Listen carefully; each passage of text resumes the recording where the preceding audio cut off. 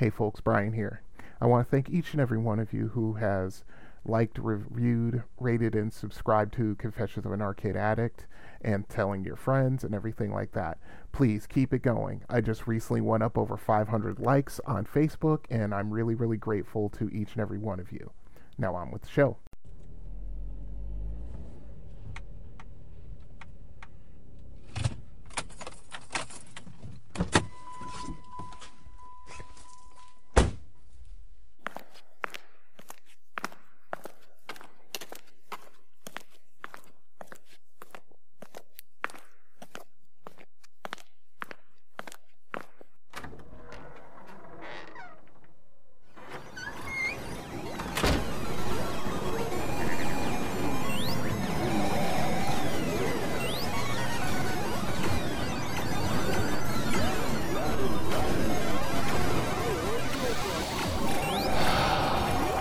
I'm home.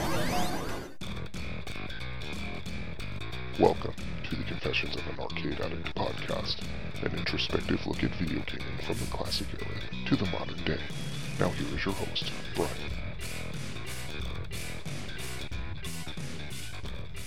Hey folks, what's going on out there?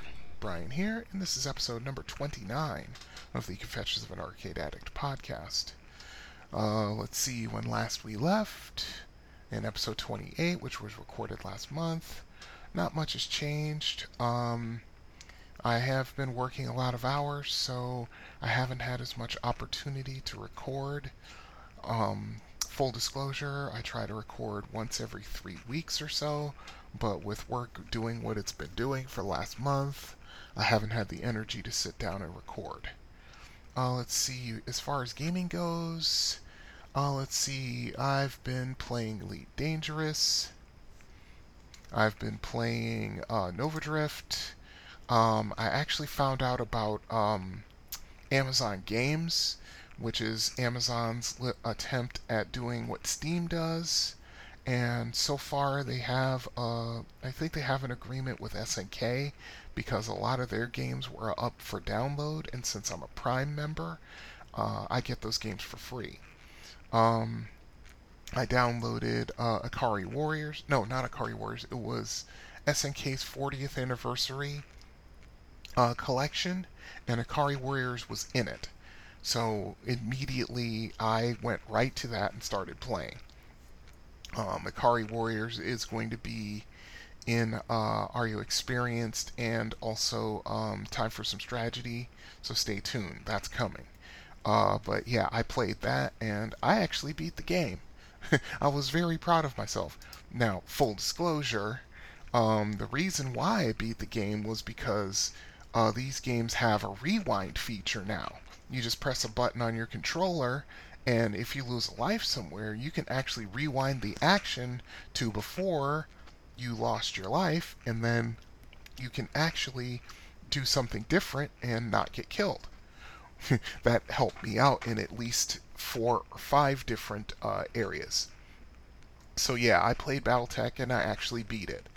As a matter of fact, it actually triggered a memory where I think when the game was at Bolorama back in the day in 1986-87, I think I actually beat it.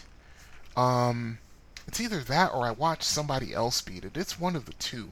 But it's such a vague memory that was triggered when I reached the end of Akari Warriors that, I might have beaten it or I watched someone else do it. It's one of the two. I forget.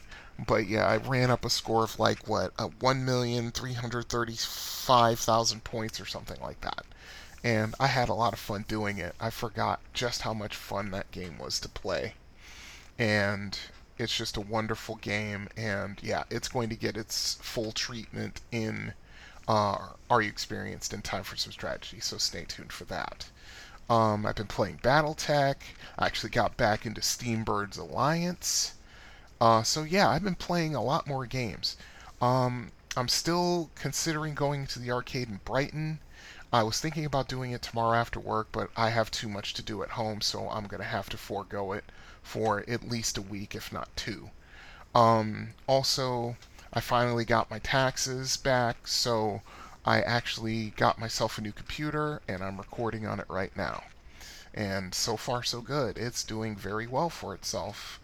It's about, 10 times faster than my old system that I was recording this podcast on and also playing games. And I had to watch the games I played and play them on minimum settings, otherwise the graphics card was going to implode. So yeah, I had to be careful about that. So far so good. It's doing very well, and I'm continuing to use it, and I'm very happy with the system I built.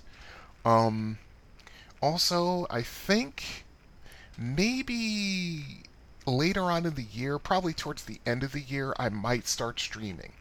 Um, my thought process is I'm going to do streaming of the games I like to play. Maybe some even streaming some emulation games, some uh, D&D stuff maybe. My podcast cohorts for my other podcast have been on me about restarting the game we played and recorded on Roll20. So I might do that. So I would love to start streaming and possibly even create it to where I can go live on location somewhere if, of course, I can get a good cellular phone plan that has the coverage and the data rates won't kill me. Either way, it's just something that I'm really considering. Um, if you guys want to see that, just let me know. It'll actually give me the motivation to actually go and do these things. God only knows I have 1,000 ideas, and the problem is executing on those ideas. But anyway, enough of that. Um, I check my emails and messages on Facebook, and nothing's there. So, once again, if you have any questions, you want me to review a particular game, anything of those natures, just get a hold of me, arcadeaddictbrian@gmail.com. Also, I have a phone number for voicemails. That number is 734-743-2433. Also, social media is, of course, up and running as always. On Facebook, you can just type in the search bar Confessions of an Arcade Addict. It'll take you right to the page. Also, there is a Confessions of an Arcade Addict podcast discussion group on Facebook, so you can go there, join in, and ask questions of me or any particular games that you are really interested in or what have you, and we can get some discussion going. That would be nice. Also, I am on Twitter. That is at arcadeaddict_B. On Instagram, I am at arcadeaddictbrian. And Tumblr is tumblr.com/blog/Confessions of an Arcade Addict.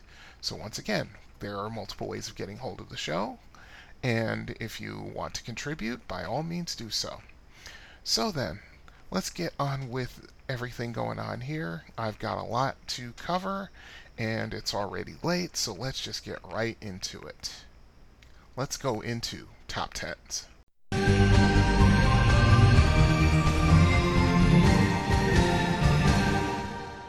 Top 10s. Arcade games of 1993. Okay, as I've already told in story time in rather deep detail, this was the year that I decided to move to Florida. I had already set all of the wheels in motion in, I want to say, the fall of 1992, going into the winter, and then 2 weeks before I was to get on a plane and fly down there, my grandfather passed away. That was a real difficult time for the family, but after all that was done, I stuck to my guns, to the, shall I say, disappointment of some people in my family, and I went down to Florida to start my life anew. Let's see. It took me a while to get things established. As a matter of fact, it took me almost 10 months to do so. Over the next 9+ months, I moved like 9 times, or yeah, 9 times in 9 months, and getting into living situations, and all of a sudden they fall through and things like that. And then I met my friend and former roommate in an arcade in Melbourne, like I said in story time.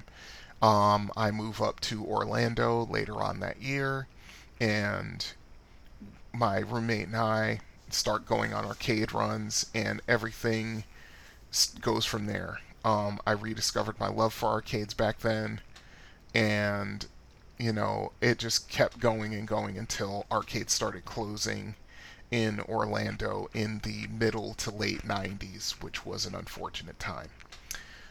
So yeah, once again, these are the games that I thought were the best ones in 1993. And no particular order, and so forth and so on. And of course, there are some honorable mentions. So let's get to it. Dungeons and Dragons Tower of Doom. Now, this was released in 1994, but it was created in 1993. I will give this a full. We'll give this the treatment, the Are You Experienced treatment in the next segment for this game. But let's just suffice it to say this was a wonderful game that fed two of the things that I was into most, or two of the three things I was into most. Let's be honest about that. Okay, Knuckle Bash. This was an interesting beat 'em up by Toaplan. I only played it a few times, but it was kind of fun. Although there's one that I'll talk about later on in the game that was actually more fun. But this one was okay. It was sort of just like a straight takeoff of Final Fight, but it also had elements like the Test Your Might challenging stage in between stages, which was an interesting thing. It was a pretty decent beat 'em up, but there were better ones. But this one was actually kind of decent. Just there were better ones. Mortal Kombat 2. I mean, like I said, with its originator, what can I say about it? Now you have more characters to play. You have more gruesome fatalities, and it's just more of what made Mortal Kombat great. And now the actual gameplay's faster. The characters are a little bit better balanced, and the gameplay's fun. I mean, I wasn't huge into it, but every once in a while I'd play MK2, just for a change of pace. But like I said, I'm a Street Fighter guy, and you'll hear that later on in this segment. Okay, NBA Jam. This was another hit for Bally Midway. This was a massive hit. They got the license from the NBA, and so now, with the exception of, I think the only player at the time there was not in the game was Michael Jordan, because of course, being the ultimate superstar of the league, then he had separate licensing deals, separate from the NBA. So a lot of games wanted to get him in their games, but they couldn't because it was way expensive. Michael did not sell his name or likeness cheaply. So yeah, NBA Jam is just a wonderful game. I talked about its predecessor several episodes ago, Arch Rivals. You could see the DNA for NBA Jam in Arch Rivals. But yeah, I love NBA Jam. It's one of my favorites. One of my favorite basketball games for sure. The Punisher. This is a beat 'em up by Capcom, where basically you are either the Punisher or Nick Fury, and you're trying to take down the Kingpin, if I'm not mistaken. And it's not a bad beat 'em up, but yeah, I just had all kinds of difficulties with this game because it was horrifically cheap at times. I mean, I have no problem saying that. And, it's just one of those games that, you know, it's interesting. I mean, you could shoot guns, you could beat people up. There were different just to different things you could do with the game. I haven't played it in a while. The arcade in Brighton used to have it, but I think they rotated it off the floor. I played it a few times when I went there, but yeah, I mean, it wasn't bad. I think Capcom uh, had better beat 'em ups in like 1994, and will get there eventually. Okay, so that was the Punisher. Let's see. Raiden 2. Okay, this is the sequel, of course, to Raiden, which is to me, a wonderful and great vertical scrolling Japanese shooter made by Seibu Kaihatsu. And, it takes what made Raiden great and made it better. It was more interactive. There was just a lot more to the game. The details were more pronounced, and I loved this game. I mean, I played it just as I was going through games for 1993, and I remembered this game, and I had it on my PlayStation 1. I forget what it's called. I think it's called the Raiden Project, where I think it's like Raiden 1 and 2 on one disc. And I would play Raiden and also Raiden 2. I think I liked Raiden 2 better, actually. There's just more to it. It was a lot better game. Raiden was great, but Raiden 2 was so much better. Ridge Racer. When I was going through the games on my emulator and this one came up, I was like, how can I forget this one? I played this game in several places in Orlando. Mostly arcade. I think like 3 arcades in Orlando. I want to say 3 had Ridge Racer in it, and it's a wonderful game. Even though it just kind of they could have done a little better for it to be to give it more continuity in it, because all you do is run one race, and you have your options of your um the track you want to run, and if you want manual transmission or not.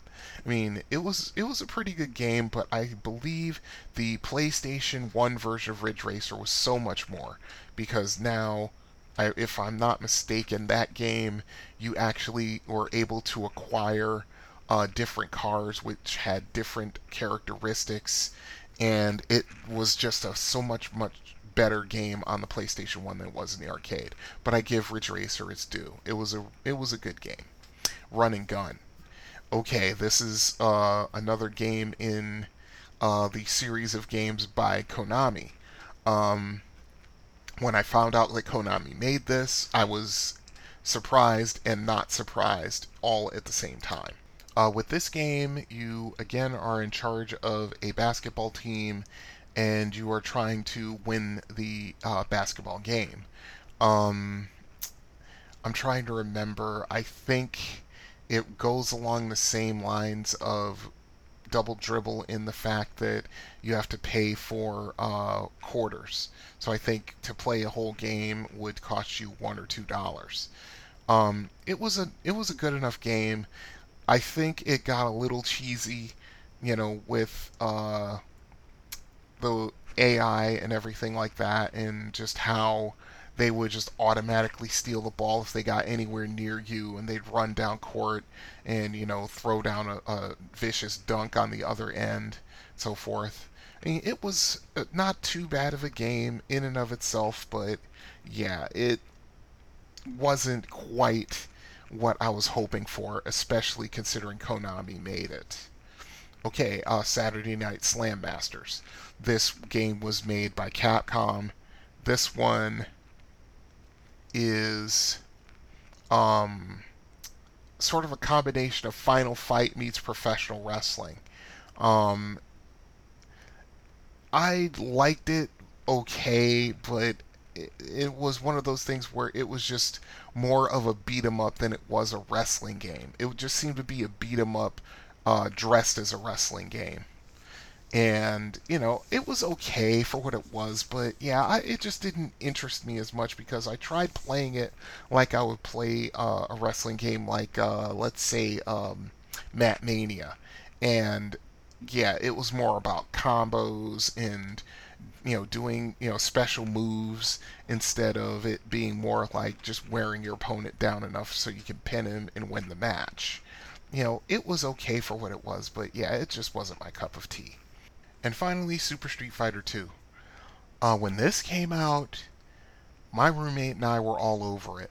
We were kind of looking for a new challenge at this point because we both could beat the Street Fighter game of our choice, which was Special Champion Edition for the Sega Genesis. We could beat that game on 8-star difficulty, and we were basically challenging each other for perfects. So when this came out in the arcade, we were all over it. We were on the constant hunt to find it, and when we found it, we would play it and play it and play it and play it. Um, the characters are better balanced. They have some different attacks, which actually are better for creating combos. Now the game counts combos and gives you a point bonus for the number of hits in a combo. I mean, I've seen as many as like 7 hits in a combo, and the bonus score is kind of ridiculous. Also, there are 4 new characters in the game. That is T-Hawk, Fei Long, Cammy, and DJ. And each one of them, they're different, and they are. I remember when my roommate and I were figuring this game out, we were having trouble with all of these. At the time, my roommate was also friends with the 2 men who would be instrumental in creating Super Street Fighter 2, and their names are James Goddard and Alex Jimenez. Apparently, my roommate knew them and was good friends with both of them before they started working at Capcom, and apparently they told her some stuff about the character designs and so forth. And it was kind of funny because up until my roommate really knew how to beat one of the characters, the DJ, who could be horrifically cheap with his moves and seriously crush your groove when you're in the middle of playing a good game of Super Street Fighter. And I remember my roommate saying she wanted to give him a hug and then punch him in the face or something like that. It was something silly that made me laugh because each of these characters you have to kind of figure out how to beat them, and it takes a little while, but when you do, and when you know how to beat them, yeah, you can go through it pretty quick. Um, yeah, so when Super Street Fighter 2 hit, yeah, we were all over it. And then when the tournament edition of Super Street Fighter 2 came out, the Fashion Square Mall arcade had it, and we would be playing that constantly, and we would more or less, I'd say, I think I said something about it before when I was talking about Fashion Square. Um, 7 times out of 10, we would be crushing that game because we were really good at playing our respective characters. She was playing Blanca, I was playing Sagat, and we knew how to beat most players who weren't trying to do cheap tactics and all that other stuff. And those players, we would lose to them because of course their tactics are extremely cheap, although I learned how to, as my roommate would say, be Captain Comeback and have very little health get left, but I would figure out a way to beat somebody, especially if they were using cheesy tactics. So yeah, I mean, I think more than any other game, I think that's the game my roommate and I bonded over, Super Street Fighter 2. That's always going to have a special place in my heart, and it's one of my favorite fighting games. I think if I had to rank the Street Fighters, my personal favorite, of course, is Champion Edition, but Super Street Fighter 2 is right behind it. Okay, honorable mentions. Samurai Aces. This is an interesting shooter that has modern aircraft, but it also has Japanese mysticism and lore like woven in through the game. I mean, it's a lot of fun. It's funny in a way, but yeah, I mean, you have um, these unusual characters. I think my favorite one is the wolf because he's flying. I think it's like an F. What was that experimental aircraft? It was a YF-19, I think. And of course, as you're powering up your weapons, you're instead of just shooting your guns, you're also throwing shurikens and other objects, and the aircraft and the ships you're up against have, like I said, this mystic bent to them, so it's a lot of fun to play. It really is. Power Instinct. This is a fighting game a la Street Fighter 2, although it has a lot of humor and absurdity to the game. I mention it here because it's not a bad game per se, but it's really, really silly. I think I played it a couple of times in Florida, but I was going through my emulator, and I looked at this game, and I'm like, oh, I remember this game. As I was wont to do doing this search. So yeah, like I said, it's really, really silly, but it's not a bad game. And lastly, Virtua Fighter. This one kind of revolutionized the fighting game because it was more precision based than combo based, and all the fighters were constructed of polygons. Sega really hit it out of the park with this game, and the game would only get better through its various iterations. I'm trying to think. I think this franchise went up to like Virtua Fighter 5, I think. Without looking it up on Wikipedia, I think they went up to 5. So, I mean, this game was very different than Street Fighter or Mortal Kombat was. This was more of a pure fighting game for sure, and it required a different way of doing things, but it was a lot of fun. So yeah, those are all of my top 10s with honorable mentions. If you have a game that you think was good that was made in 1993 and it's not on this list, hey, let me know. arcadeaddictbrian@gmail.com. And now, with all of that done, let's just move right on into Are You Experienced? I'm too old for this. Hiding in front seats like a teenager. Opie, I think I'm getting too old for this stuff. I'm getting too old for this. Listen, you was born too old for this. I'm getting too old for this. I'm getting too old for this. Lying wet arsed in the heather chasing other men's cattle. I'm getting too old for this sort of thing. Maybe we're getting too old for this. What do you think, huh? I'm not too old for this shit. I'm not too old for this shit. You will not. We're not too old for this shit. We're not too old for this shit. We're not too old for this. Say it like you believe. We're not too old for this shit. Yeah. We're not too old for this shit. I'm not gonna buy a hemorrhoid cushion. We're not too old for this shit. Are You Experienced? Dungeons & Dragons Tower of Doom. Oh, this game. I tell you what, when I saw this game, I was all about it.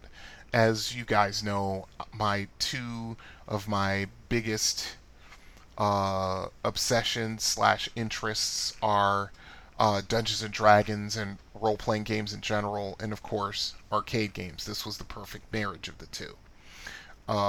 Okay, reading from Wikipedia. Dungeons & Dragons Tower of Doom, published in 1994, is the first of 2 arcade games created by Capcom based on the Dungeons & Dragons tabletop role-playing game and set into the Mystara campaign setting. Oh, a little aside there. That's my favorite campaign setting too, so I mean this was hitting all the buttons for sure. It is a side-scrolling beat-em-up with some role-playing video game elements for 1 to 4 players.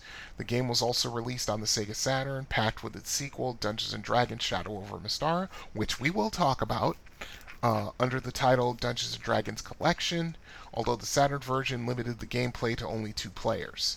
In 2013, both games were re-released for modern platforms as Dungeons & Dragons Chronicles of Mystara. And I have that for my Xbox 360, and it's fantastic. I love it. Absolutely love it. Okay, Tower of Doom is a side-scrolling arcade game featuring 4 different characters: the cleric, the dwarf, the elf, and the fighter, fighting iconic Dungeons & Dragons monsters. Bosses include a troll that regenerates unless burned, a large black dragon, and the dreaded shadow elf, that's Mistar's equivalent of a drow, a beholder, the optional super boss Flamewing, which is a great worm red dragon, and the final boss Deimos, who is an archlich. At points in the game, the players are presented with a choice of paths to take to continue progress. Each path goes to a different area, and it is impossible to visit every area in a single play, which is good because now you needed to. This gave you more replayability. Not only did you have multiple characters which you could play the game and beat the game in, now you had multiple paths through the game. So the replayability of this game is off the charts. The gameplay is more technical than the average beat-em-up game. In addition to the usual basic attacks and jumping, it includes blocking, strong attacks, turning attacks, dashing attacks, crouching, and evading. It also requires the use of careful tactics, as most enemies have the same abilities as the heroes and can outrange them too. Daggers, hammers, arrows, and burning oils can be used as throwing weapons, and many enemies have similar weapons. Spells can be used by means of magical rings or by the two playable spellcasters, the cleric and the elf. The fighter is a balanced character with great range and power and has the highest amount of health. The elf has a short range with her sword and packs noticeably less power than the fighter, but has 7 arcane spells at her disposal: Magic Missile, Invisibility, Fireball, Lightning Bolt, Polymorph Others, Ice Storm, and Cloud Kill.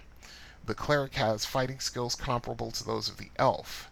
He can turn undead and uses 5 divine spells: Hold Person, Striking, Continual Light, Sticks to Snakes, and Cure Serious Wounds. He is most adept at using a shield, being able to block many vertical attacks that other characters cannot. And the dwarf has a short horizontal range, but has the best vertical reach, and he is the most powerful character in close combat thanks to his quick combo speed.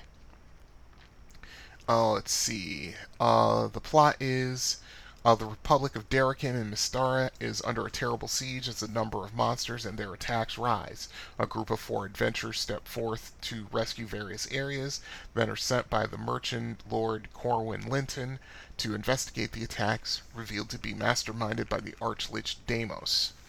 Eventually, the adventurers make their way to Deimos' Tower of Doom and ultimately destroy him. That's the plot. Let's see. The development of the game. At the beginning of the 1990s, Capcom acquired the license to create D&D games. As part of the deal, they ported Eye of the Beholder to the Super Nintendo Entertainment System. The Japanese branch of Capcom were having difficulty getting TSR's approval for creating a D&D game, so they turned to Capcom USA to negotiate. Capcom and license holder TSR met in January of 1992 to discuss how the game should be approached. They decided to write the game story first and build the game around the story, which was a very good idea. The story in this game is almost as immersive as the gameplay itself. To continue, most of the staff at Capcom USA were not familiar with D&D rules and lore, so assistant James Goddard, one of my roommate's friends, turned to D&D enthusiast Alex Jimenez, another one of my roommate's friends, to come up with a concept and make it understandable to a Japanese audience, all the while testing the product. Some of Jimenez's inspirations for the beat-em-up style came from Golden Axe, while multiple paths were based on Thayer's Quest. There was debate between Capcom and SSI on whether to make the game Asian-themed or Western-themed, which Jimenez himself managed to resolve. Jimenez supplied concept art for the characters. One of his biggest difficulties was trying to help the Japanese developers grasp the D&D elements. All you had to do was have them watch Record of Lodoss War, honestly. To continue. Originally, the game was supposed to have 2 buttons in the arcade controls, but 2 more were needed to accommodate the inventory system. Smart move. Once the initial game design was complete, Jimenez translated it into an actual Dungeons & Dragons scenario and had his gamers group in San Jose play it with himself as game master. Capcom of Japan then revised the scenario design based on the players' reactions. This is how you design a D&D game, right here. There it is. That's the formula, right there. Let's see. In Japan, Game Machine listed Dungeons & Dragons Tower of Doom on their March 1st, 1994 issue as being the second most successful table arcade unit of the year, outperforming titles like Raiden 2 and Fatal Fury Special. The game received rave review from GamePro, who commented, "The action is not as fast as it could be, but it's furious, smoothly controlled, and intuitive." They also praised the game's length, complexity, and non-linear nature, and its faithful recreation of Dungeons & Dragons elements. According to GameSpy's Alan Roush, Dungeons & Dragons Tower of Doom was, quote, equally good, though not as well remembered, unquote, as other, quote, Final Fight style beat-em-ups at the arcade like Teenage Mutant Ninja Turtles and The Simpsons. Rouch felt the combat was fun, had more depth than you might expect from such a simple game, and came loaded with secrets to find and treasures to swipe, and that after players beat the game's 7 levels, they found out that the game's ultimate bad guy was just the pawn of an even bigger bad guy, who, naturally, would have to wait for the sequel to show up. That, of course, is D&D Shadow over Mystara, which we will cover soon. Let's see. My experiences with this game. Okay, I cannot for the life of me remember which arcade in Orlando first got this game, but considering it was the perfect marriage between my two lifelong loves, arcade games and the Dungeons & Dragons RPG, I almost don't care. I was down for it the first moment that I heard Capcom was putting this game out, as I was loyal to Capcom because of their previous games like Street Fighter II, Knights of the Round, and games like that, so I was confident they could pull off creating the right world and attitude this game, and I was not disappointed. I so was not disappointed. This game is like a mini campaign from the moment you press start. They got the atmosphere so correct in this game down to people saying in reviews of the game that they were fighting over the gold pieces that the monsters dropped when killed. When I read that, I'm like, yeah, they got this perfectly right. The spell effects were awesome, even the little touches like having to light a troll's body on fire to kill it after reducing it to 0 hit points to keep it from regenerating, just made the game, the arcade game player and the D&D Dungeon Master in me very, very happy. I bought in its sequel off of Xbox Live, and it's called Chronicles of Mystara. You can play live up to 3 other people, and it's even more fun than the arcade game. This game is certainly one of my all-time favorites, without a doubt. And that's our experience for D&D Tower of Doom. We'll cover Shadow of Mystara, I think, in episode 30. So you won't have long to wait for my feelings on that one. That's for sure. Okay. So if you have your experiences with this game, by all means, get a hold of me. arcadeaddictbrian@gmail.com. So, from there, let's see where we're going to go next. We are going to do an arcade review.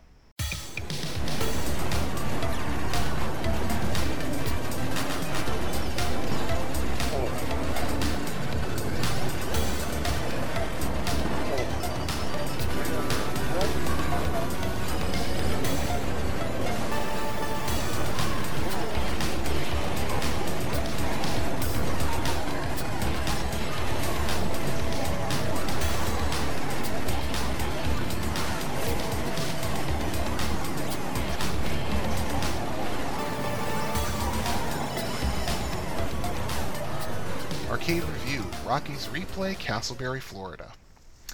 Okay, quick overview. Like I said before, all my arcade reviews are based off of 5 criteria: location, selection, ambiance, functionality, and value. Each rating is 1 to 10, with half points coming into play. Location is self-explanatory. Where is it? Is it easy to get to? Is there plenty of parking? That kind of thing. Selection, do they have a lot of games, or do they have a few? Is the cross-section good, or do they tend to stay in one particular genre or one particular era? I can give high marks for an arcade that doesn't have a lot of games, but they have a really good cross-section which represents most of the eras in video gaming. Likewise, so far the highest rating I've given is a 9. I'm probably going to end up giving some places a 10, as I visit them. Galloping Ghost, I'm looking right at you. But yeah, ambiance. Is there music playing? Are there other things around? Art, back glasses, things like that to draw the eye and to enhance the arcade experience. Things like that. Is the staff helpful and friendly? Do they not care? Are they just there collecting a paycheck and they just don't give a crap? That kind of thing. Functionality. How do the games look? Do they work? Do they work well? If a game goes down, how long before it gets fixed? Things like that. And of course, value. Do they run on quarters? Do they still use tokens? Do they run the free play option? And of course, depending on what they do and how they do it, that's how I determine value. So and like I said, all of these ratings go from 1 to 10 with half points coming into play. Add them all up, divided by 5, and there's your final score. So let's get right to it. Let's see. Location for Rocky's Replay. I give that a 6.5. This place was on State Road 436 in Castleberry, and it was easy enough to get to either by car or public transit, but the parking lot was small and it wasn't easy to get into. Yeah, that's true. There was like one way you could get into that parking lot, and if you were coming south, heading north up 436, you had to pull a U-turn somewhere and come back down to southbound to get into the parking lot because it was at a weird angle from what I remember. And yeah, it was small because the building that Rocky's Replay was in was rather small. I think pretty much smaller than the arcade in Brighton. Okay, selection. I give that a 7. I remember Rocky's almost always had the latest games and the selection was decent, but if I had a nit to pick, they didn't have a wide enough cross-section of games because they tended to focus on newer games. I would have given them a higher rating here if they had, although they did have some of the classics, just not very many. They focused more towards games of the day. And we're talking, 1995, 96, 97, and 98, I think. Even going into 99, if I'm not mistaken. So yeah, I would have given them a higher rating here if they had a better cross-section. Let's see, ambiance, 6.5. There were a couple of TVs around, so if you just wanted to sit at the bar and watch sports, you could do that. But the only thing for you to look at was the menu behind the bar. There wasn't a lot of art or anything else to draw the eye. It was a pure arcade with a bar which actually served food and alcohol. This, of course, when this arcade was in its heyday, it was just before the indoor smoking ban, so you had people smoking cigarettes all over the place. The staff was decent enough, they were helpful, but yeah, it wasn't like, they would fall over themselves to help you out if you had a problem. Let's see, functionality. I give it a 6. The games work well for the most part, but I do remember several games having issues with controls, and those issues remained every time I went there, and that's unfortunate. Their games didn't break down a lot, but yeah, when they did break down, it took a little while for them to get fixed. And that's just how it is. That's how it was. It didn't make me very happy because a couple of the games that broke down were games that I really was into, like Street Fighter Alpha 3 at the time, and so forth and so on. Value, 6.5. If I remember right, Rocky's ran on quarters, which would give it an average score, but the rating gets elevated because the arcade had a definite adult-oriented bent to it. They had an 18-year-old or older. You could only access if you were 18 or older after 7 p.m. The bar, like I said, served alcohol and actually served food and ice cream. So, you actually got a little bit more for your money if that's what you were into. It just wasn't about the games. There were a couple other things that added to the value, so it gets a 6.5 there. You add all that together, average out by 5, and you get a 6.5 score, above average. The Saga of Rockies was a bit of a sad one in that they were forced to shut down because the Florida Department of Transportation decided to do a major rebuild of State Road 436 in that area, and that forced out several homes and businesses. The place moved around several times before shutting down for good, I think in, 2002 or something like that. It was a good place to play games and have a drink or two if you were so inclined, and it was a nice place to go when a lot of the arcades in the Orlando area were shutting down. I liked the the ambience of the place. It was fun, but it had its issues even before it got shut down and moved around and so forth. But I like this place. I miss it. And little places like this, those are the arcades that are just as important as the ones in malls and the ones like like on Disney property and stuff like that. So that's Rocky's Replay, and that's my review of it. If you lived in Orlando during this time, used to go to Rocky's, get a hold of me, arcadeaddictbrian@gmail.com. Tell me what you know, because I want to know. I want to know if what I said, and like I said, 99% of this stuff is off of memory, so my memory can be faulty. So if something's not right or something's incorrect, just let me know.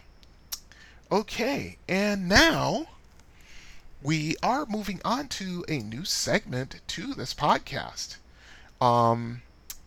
So I'll give it a little bit of an explanation, and quite honestly, I have to make a bumper for it as well. So let's see. It is called the Silver Ball, so let's play it.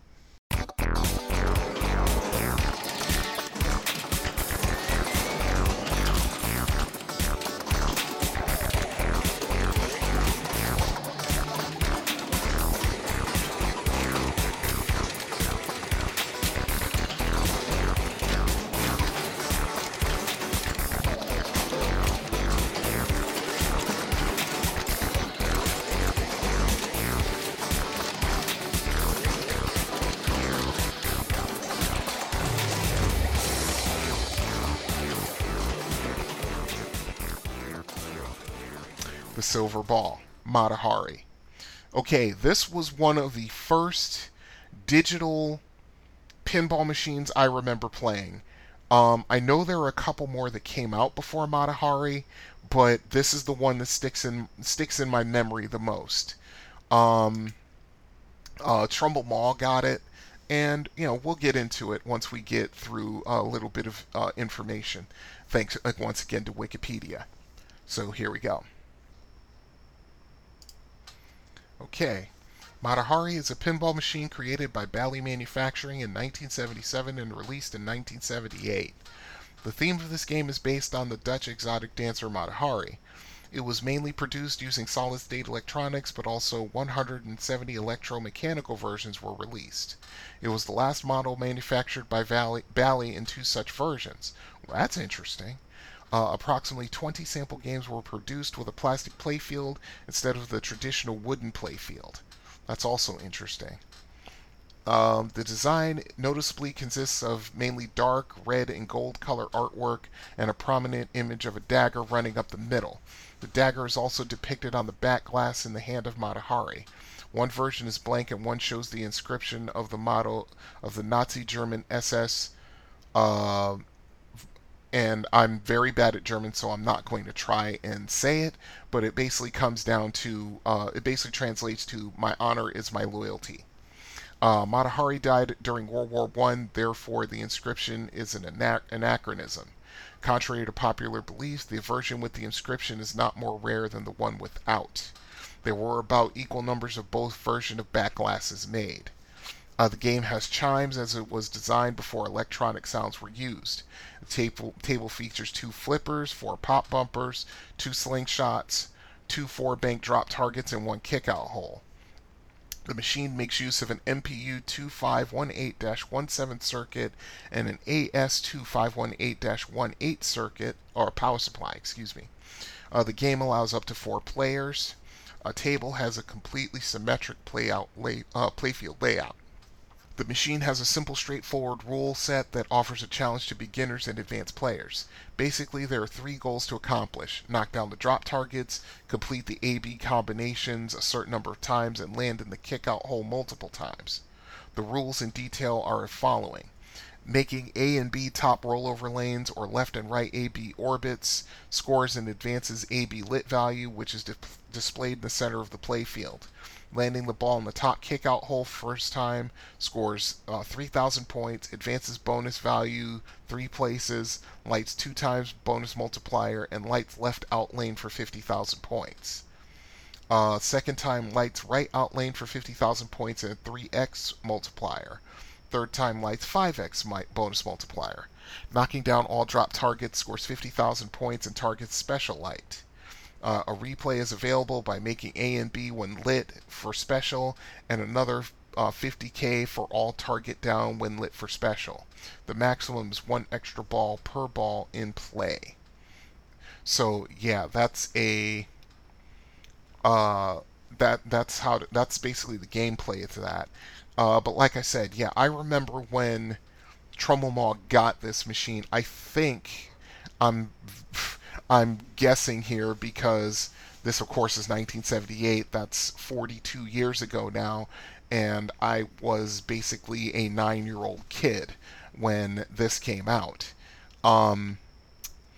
Let's see. I think Trumbull Mall got this one in 1979. I think that's when they got it. But yeah, I mean, it was a fun machine to play. I loved playing this game. The artwork was fantastic.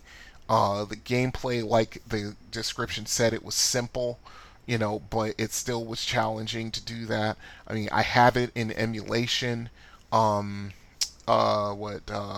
Pinball is the emulator I use, and I actually found this, found it online and downloaded it, and I was able to play it, and it brought back a lot of memories. This was one of the first pinball machines I saw with a digital score readout, and that would only increase as the 70s came to a close and the 80s started. I don't remember when. I could probably find out, but using Liquid Quest LCD scoring was something that really started taking off right in the late 70s, probably with the advent of the Space Invaders machine, which we will cover in this segment. So yeah, that's Mata Hari. I mean, I love playing it. It's a fun game to play in emulation, once of course you get everything set correctly so the game actually plays decent. But yeah, I love it. It's one of my favorite pinball machines of all time. I'd love to find a place that has it. I bet Galloping Ghost Pinball Arcade has it, because quite honestly, there aren't very many pinball machines they don't have. That's for sure. So yeah, that's my first segment for the Silver Ball. As we get through machines in the 70s and 80s and so on and so forth, I'll have more memories. Remember, I played this game when I was like 9 or 10 years old. So yeah, I remember it. I remember it well, but yeah, my memories of being a 10-year-old kid are just a little bit iffy. So yeah, if you have any suggestions, a pinball machine that you want me to cover, just understand that these are going to be classic pinball machines. I'm going to stop at a certain point. I'm not going to the modern ones because I can barely play the modern machines like by Stern, and things like that. And, there are machines in like the 90s that really frustrated me, and I'll probably get to them. But yeah, get a hold of me, arcadeaddictbrian@gmail.com. Okay, and that's episode 29 in a nutshell. So yeah, let me give you a little bit of a taste of what's to come in episode 30. Let's see. Oh, that's right. We have a top 10 for my favorite Atari 2600 games.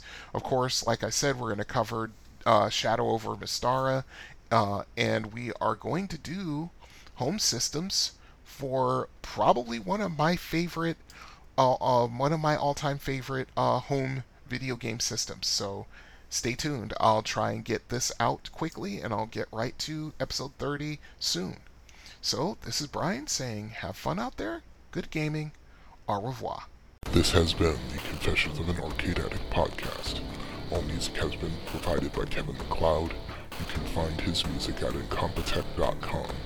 You can contact the show by email at arcadeaddictbrian@gmail.com, or you can call and leave a voicemail at 734-743-2433. Until next time, you have been listening to the Confessions of an Arcade Addict podcast. See you then.